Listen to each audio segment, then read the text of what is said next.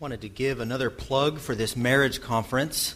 If you want to be married or are married or know somebody that is married and want to counsel them or anything related to marriage, this guy's great. Paul Tripp, he's been up in this area before. He did a children's seminar a few years ago that a few of us went to.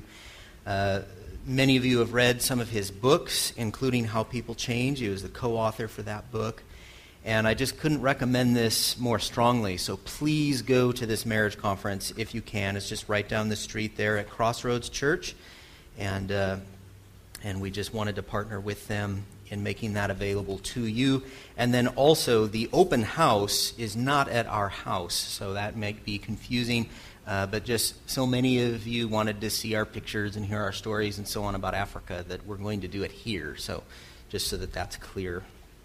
Although we'll put a sign up on our front door for those of you who forget that. Okay, so we are in John chapter 2. I could not be having more fun with this series. This is just so fun to study these accounts of Christ's life and to just be given the time that you allow me to study this during the week. And so this, again, is one of those stories that I've heard many, many times, and it's often referenced. This is the account of Jesus clearing the temple. This is usually what people quote or mention when they're angry. And they say, well, Jesus was angry, so I can be angry. And that is not how I'm going to preach this passage. So, in fact, I'm not even going to mention that again, because that's totally absurd. Okay, so here we go. John chapter 2, verse 12, and I'm going to go through about half of this account, make some comments, and then finish it up toward the end here. But this, I hope you have as much fun as I have had here. Verse 12, after this, chapter 1, or the wedding at Cana, he went down to Capernaum with his mother and his brothers and disciples, and they stayed there for a few days. The Passover of the Jews was at hand, and Jesus went up to Jerusalem. This is the common thing to do. People from all over the country, Jews from all over the country, would get their families together, and they would go up to Jerusalem. It didn't matter where they were on the map. It didn't matter if they were coming from the north or the south, or if they were, I guess you wouldn't go down to Jerusalem anywhere because it's kind of up in the hills. But the idea was that we're going up to the place where God is. And so everybody goes up to Jerusalem, no matter where they're coming from, to celebrate many of the religious festivals throughout the year. And the most important one would have been this here, celebration of Passover, the celebration of the Exodus. Verse 14, in the temple he found those who were selling oxen and sheep and pigeons, and the money changers sitting there, and making a whip of cords, he drove them all out of the temple with the sheep and oxen. And he poured out the coins of the money changers and overturned their tables. Okay, so what's happening here? What is it that Jesus saw? He walks onto the temple complex, probably the outer section where Gentiles were allowed to come. And here you had all these different stalls that had been set up. Some of them to sell animals, and others of them basically to provide currency exchange. So now why would they be doing that? They're coming from all over the country to Jerusalem, and what you do is you bring an offering with you, and you sacrifice this lamb in God's presence, and you eat it with your family. You basically have this big party celebration, eating this lamb and this whole Passover meal in order to celebrate redemption, that God saved the people from Egypt during the time of the Exodus. Now, if you're coming long distance, it might not have been super convenient for you to try to get a lamb on the bus or the plane or whatever. And so how do you do this? Instead, what you do is you probably sell your lamb at home, or maybe you're growing a crop or something like this. And so you gather your money and you come and you actually buy a lamb in Jerusalem. So this was standard practice. Now, it used to be that these lamb and pigeon and oxen sellers were across the Kidron Valley. And presumably, Jesus wouldn't have been upset if that was the case. There isn't any indication that he's frustrated with their business practices or anything like this. The problem is that they're doing it in the temple. They've moved from across the Kidron Valley, and they're actually selling this stuff on the temple grounds. And Jesus seems to be upset about this because the temple is for something else. And so people are being distracted. You're trying to concentrate on worship, and there's a goat in the background, or there's these loud merchants that are kind of competing with each other and so on. Money changers. The other thing is that there was a temple tax that people had to pay. And unlike today, or maybe I should say even worse than today, there were all kinds of different currencies. And so people would come with different varieties of purity of silver, and they would come to the temple and they'd have to pay this tax, but the tax would only be acceptable if it was paid in the Tyrian coin, which was the purest form of silver. And so what people would do is they would have to take whatever they had and exchange it for a good coin, and that coin was pretty valuable, and so sometimes 2 or 3 families would go in together and they'd exchange their money. Again, they would take a pretty intense piece of that, a percentage of that, but again, it doesn't seem that Jesus is frustrated with their business practices. What is frustrating is that they are doing it in a place where people are supposed to be worshiping. You come into the temple and you're supposed to be praying and you're preparing your heart, especially in the outer courts. There should be quiet and there should be this reverence as you start approaching God, but instead you've got all of this chaos going on. And so Jesus comes in and just overturns everything, pours out the money, drives out the oxen, makes quite a scene. He does this again toward the end of his ministry, right before he was killed. So the Gospel of John actually shows us 2 temple clearings. And so it's interesting that even though he does this here, that it didn't actually change their process. They didn't think, oh, well, the rabbi said that we should do this on the other side of the valley. But they were right back there a couple of years later. Okay, so verse 16. And he told those who sold the pigeons, take these things away. Do not make my Father's house a house of trade. And his disciples remembered that it was written, zeal for your house will consume me, which is a quotation from Psalm 69, which is not generally or usually considered to be a messianic psalm, but the disciples realized either now or later, we're not told when, that this passion that Jesus has for worship being done right is something that's very Davidic. And here he is, here they are then applying this psalm written by David here. And it would be very interesting for you to look at Psalm 69 in the context of Psalm 69. You can do that on your own time. But this zeal for the house of God is coming out of serious pain that David has in Psalm 69. Okay, so I think there are a couple levels of meaning in this account. A couple of things going on. 2 things that the disciples needed to learn in order to worship God correctly. And I encourage you to write these down. 2 things the disciples need to learn about God in order to worship him correctly. And the first concern seems to be this. As people were trying to pray and concentrate on the Lord, as they're trying to wield these crazy hearts that we have that go in many different directions, trying to prepare to encounter Almighty God, they're hearing bleating goats and annoying shopkeepers. And again, it probably would have been fine with Christ. He probably wouldn't have overturned any of this stuff. It had been on the other side of the valley. But it was not fine to put them in the place where worship was supposed to be happening. It was not fine to put them in the place, to be specific, where a person's heart might be distracted from worshiping God correctly. All of us are sinners. All of us get distracted so easily. We're just like little cats that see a thing on the wall and we go in this way and that direction. And the last thing you need is a worship environment that is distracting. As D.A. Carson wrote in his commentary in the book of John, this act of prophetic symbolism was a denunciation of worship that was not pure. It was a prophetic invitation to worship God from the heart without clamor or distracting influences. So the question that we just naturally should ask, and sometimes we're a little bit too addicted to this idea that there has to be some application for us here. Sometimes it's just know this about God. But since we have this addiction, let's do it anyway and ask ourselves the question, how does this apply to me? What should I do and how should I think about this? What are the distracting influences that might have slipped into our worship? Or more personally, what are some of the things that I do or don't do that are hurting the way that I worship God? And I think that's a very good question. And that would be a very good question, even not paying attention to what I say for the next few minutes and making some suggestions on that. It'd be good for you to be thinking about that, because it'll be different for different people. What is it that I need to do in order to tame my heart, which is easily distracted, even by something silly like a goat, what is it that I need to do to my heart in order to worship God in spirit and in truth? That's an excellent question, and I'm going to suggest just a few things, but I actually think the main emphasis of this passage is something else, and so we'll get to that in a minute. But just since that is the surface application of this, let's look at this a little bit, and a few suggestions.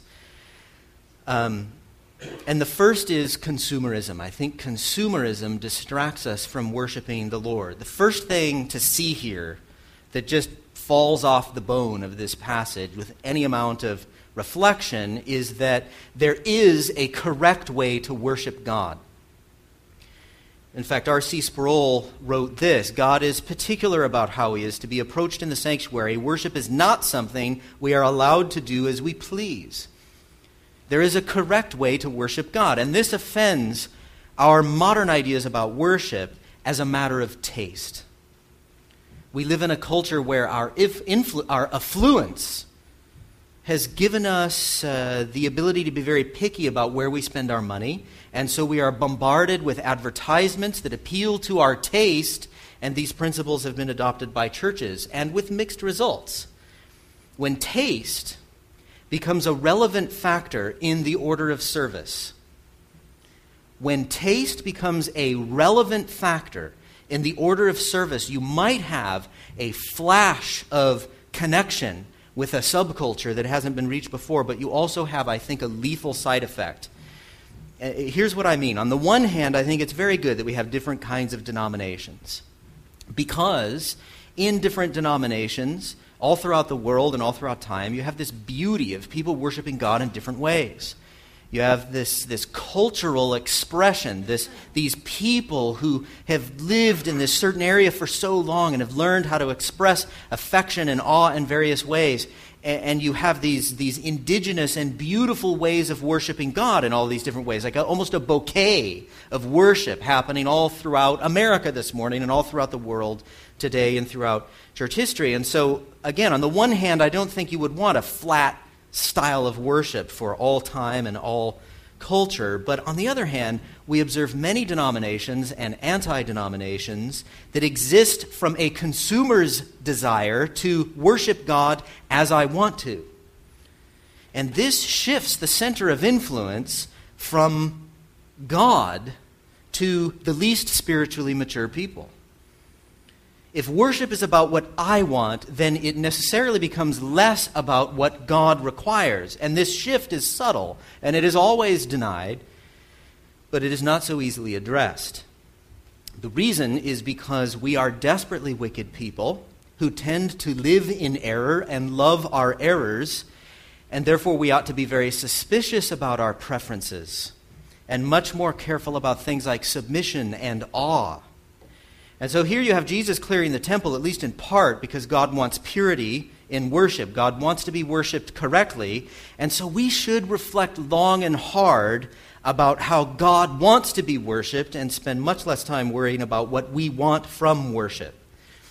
And so I think consumerism is one thing that hurts our worship in the modern Western world. Another thing that distracts us from worship is the fact that we are easily distracted.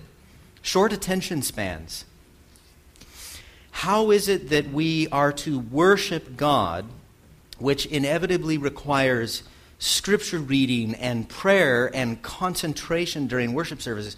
How do we worship God when the very form of worship is something that we don't have much patience for? Nicholas Carr wrote a book called The Shallows, What the Internet is Doing to Our Brains. And this is just one of drop-in-the-bucket examples that I could give you of how our brains have changed in our ability to pay attention and concentrate on things. He's writing about the internet and how it has negatively influenced the way that he thinks. Listen to what Carr says. In the past, my mind would get caught up in the twists of the narrative or the turns of the argument, and I'd spend hours strolling through long stretches of prose. That's rarely the case anymore. Now my concentration starts to drift after a page or two. I get fidgety. I lose the thread. I begin to look for something else to do. And I feel like I'm always dragging my wayward brain back to the text. The deep reading that used to come naturally has become a struggle. And he's recognizing that the internet has been part of changing the way that his brain thinks. He says, the web has been a godsend to me as a writer. Research that once required days in the stacks or periodical rooms of libraries can now be done in minutes. A few Google searches, some quick clicks on hyperlinks, and I've got the telltale fact or the pithy quote I was after. But then after the honeymoon's basically over for him as a worshiper who uses the internet, he says, the flood of free content turned into a tidal wave. Headlines streamed around the clock through my Yahoo homepage and my RSS feed reader. One click on a link led to a dozen or 100 more, and I started letting my newspaper and magazine subscriptions lapse. Who needed them?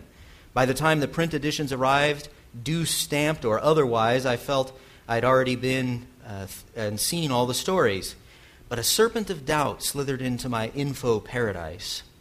I began to notice that the net was exerting a much stronger and broader influence over me than my old standalone PC ever had. The very way my brain worked seemed to be changing. It was then that I began worrying about my inability to pay attention to one thing for more than a couple of minutes. My brain, I realized, wasn't just drifting, it was hungry. It was demanding to be fed the way the net fed it. And the more it was fed, the hungrier it became. The internet, I sensed, was turning me into something like a high-speed data processing machine, and I missed my old brain. Now, lots of other things to say about this, but because it's not the main emphasis of the sermon, I'm just going to say a couple of quick things. It is simply true today that people have much less patience for worship than in the past.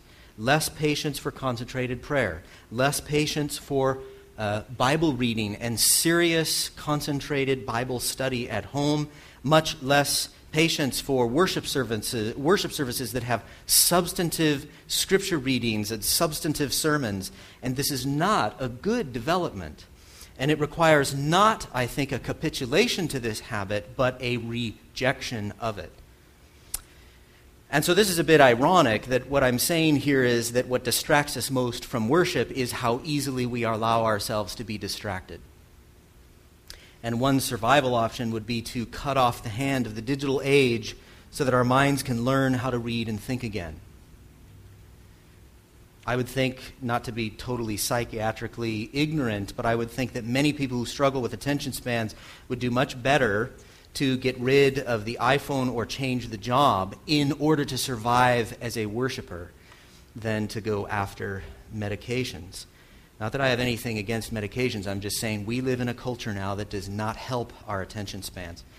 And then finally, I'll say another thing that I think hurts our ability to worship or that distracts us from worship is simply theological shallowness. Theological shallowness. How do we worship a God that we don't know?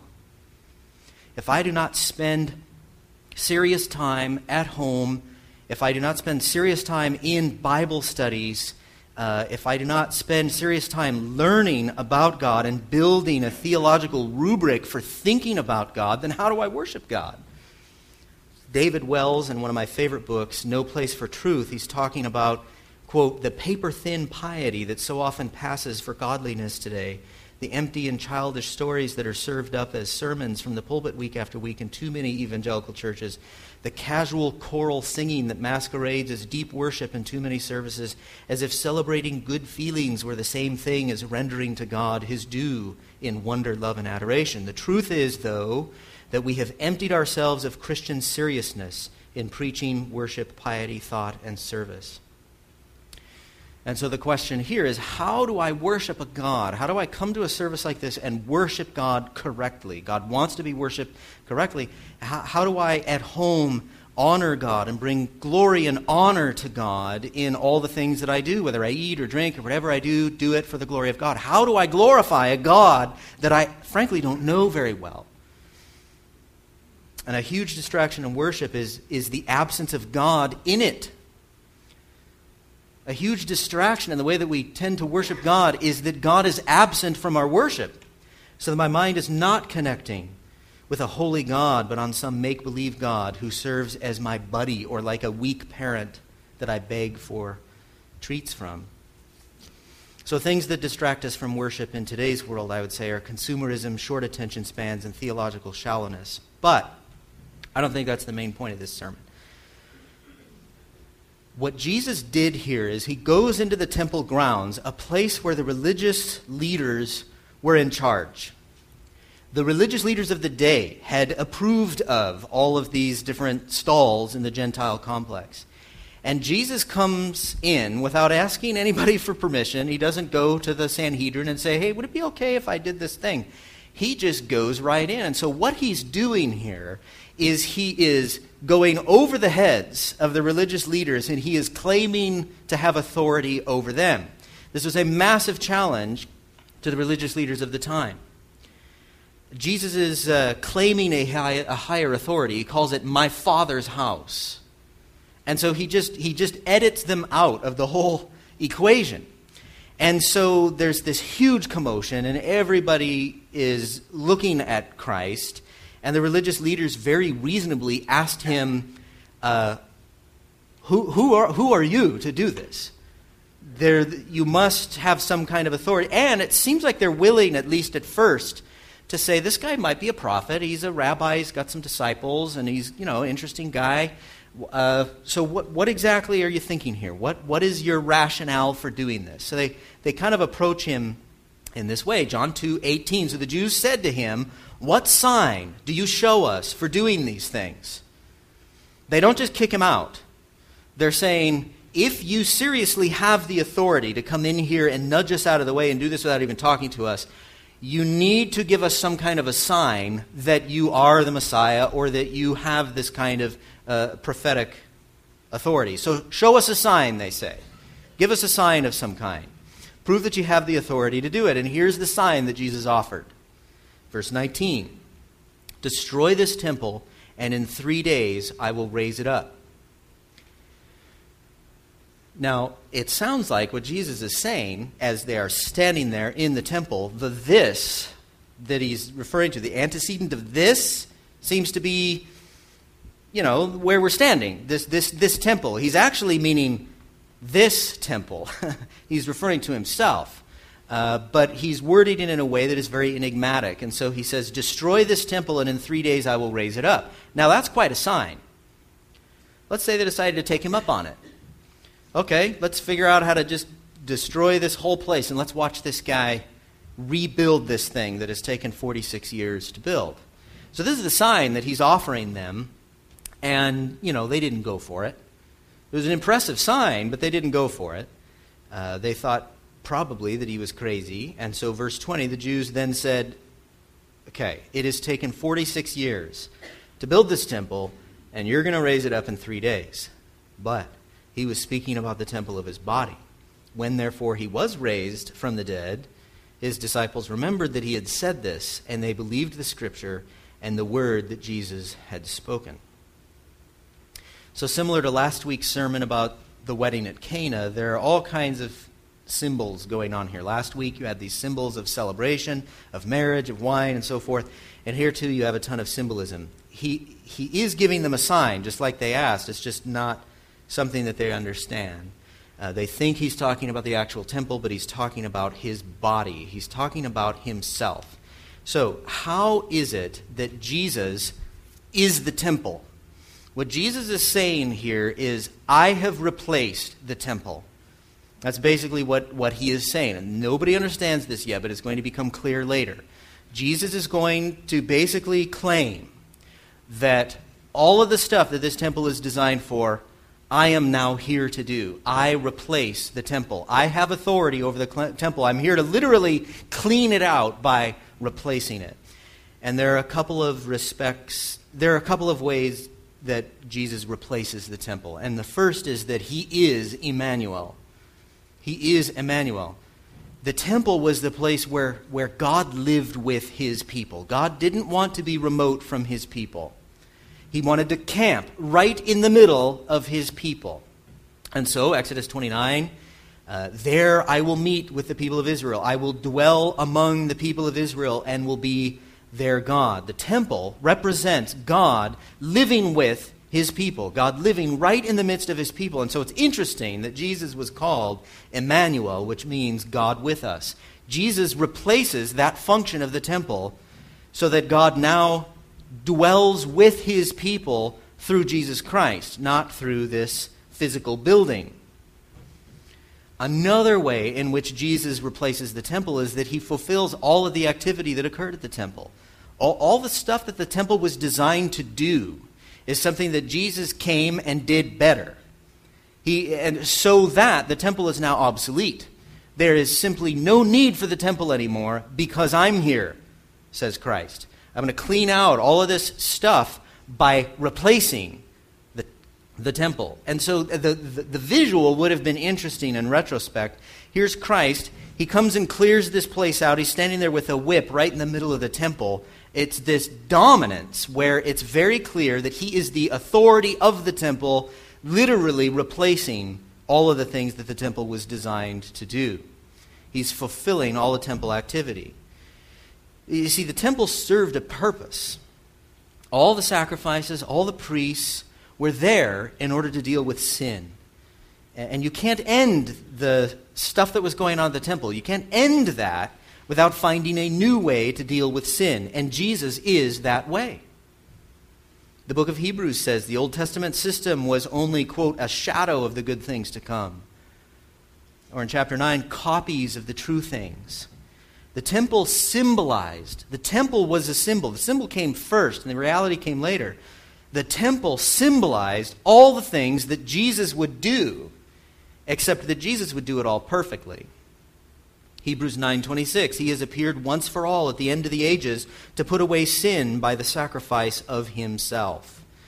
The temple activity can be summarized into these functions. First, the mediation of priests who offered atonement so that people could not merely live with God but worship him.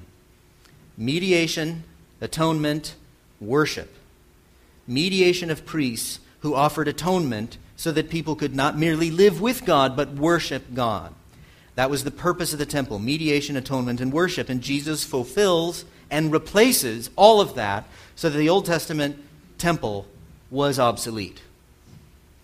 We don't need priests anymore because Jesus is the high priest who intercedes between us and God the Father. We don't need substitutionary animal sacrifice anymore because Jesus is the Lamb of God who takes away the sins of the world. Jesus is the priest making the offering, and Jesus is the offering offered. And we don't need a physical building anymore to worship God because the work of Christ made it possible for God's Spirit to dwell inside us. John 14:17, Jesus says, "You know him, for he dwells with you and will be in you." So Jesus literally replaces all of this temple activity. You see, all of us are sinners. All of us are rebels against God. We have not obeyed God or his ways. We've lived life our own way, and we have to die for that rebellion against God. Death is the necessary punishment for sin. Now, God wants to be with us because he loves us, but a holy God cannot dwell with an unholy people. So he creates the Old Testament sacrificial system, all designed to clean people from sin so that God can come and have the main tent in the middle of everybody else's tent. We're going to go camping together, says God, as they leave Egypt. Let's all camp together, and I want the tent right in the very middle because I love you and I want to be with you. But a holy God cannot dwell with an unholy people, so he's got to fix that, and he creates the Old Testament law in order to do that. An animal dies in the place of a person in order to cover over the sins so that now we're clean, God's wrath has been turned away from us, and God can dwell right in the midst of us. All of that simply as shadows or symbols or copies of what Jesus would come and do perfectly, dying on the cross, paying the penalty of death that all of us deserved, suffering the wrath of God, this gift offered to an angry God, turning away God's wrath. He was raised again on the third day. God accepted it, raised him from the dead on the third day. And all of that now, that once for all crucifixion and resurrection works for all of us so that now God can come and dwell within us. We are not holy people. We want to be with God. God wants to be with us, and he does so when we repent for our sins, put our trust in everything that Jesus is, everything that Jesus has done. We put our trust in all of that. That now cleans us from our sins, turns away God's wrath from us so that God can dwell with us. Jesus is Emmanuel, God with us. The Holy Spirit comes to live inside us. And eventually this great promise of being right in front of him, eye contact with Jesus Christ, worshiping at the throne of God forever and ever. The dwelling place of God is with man.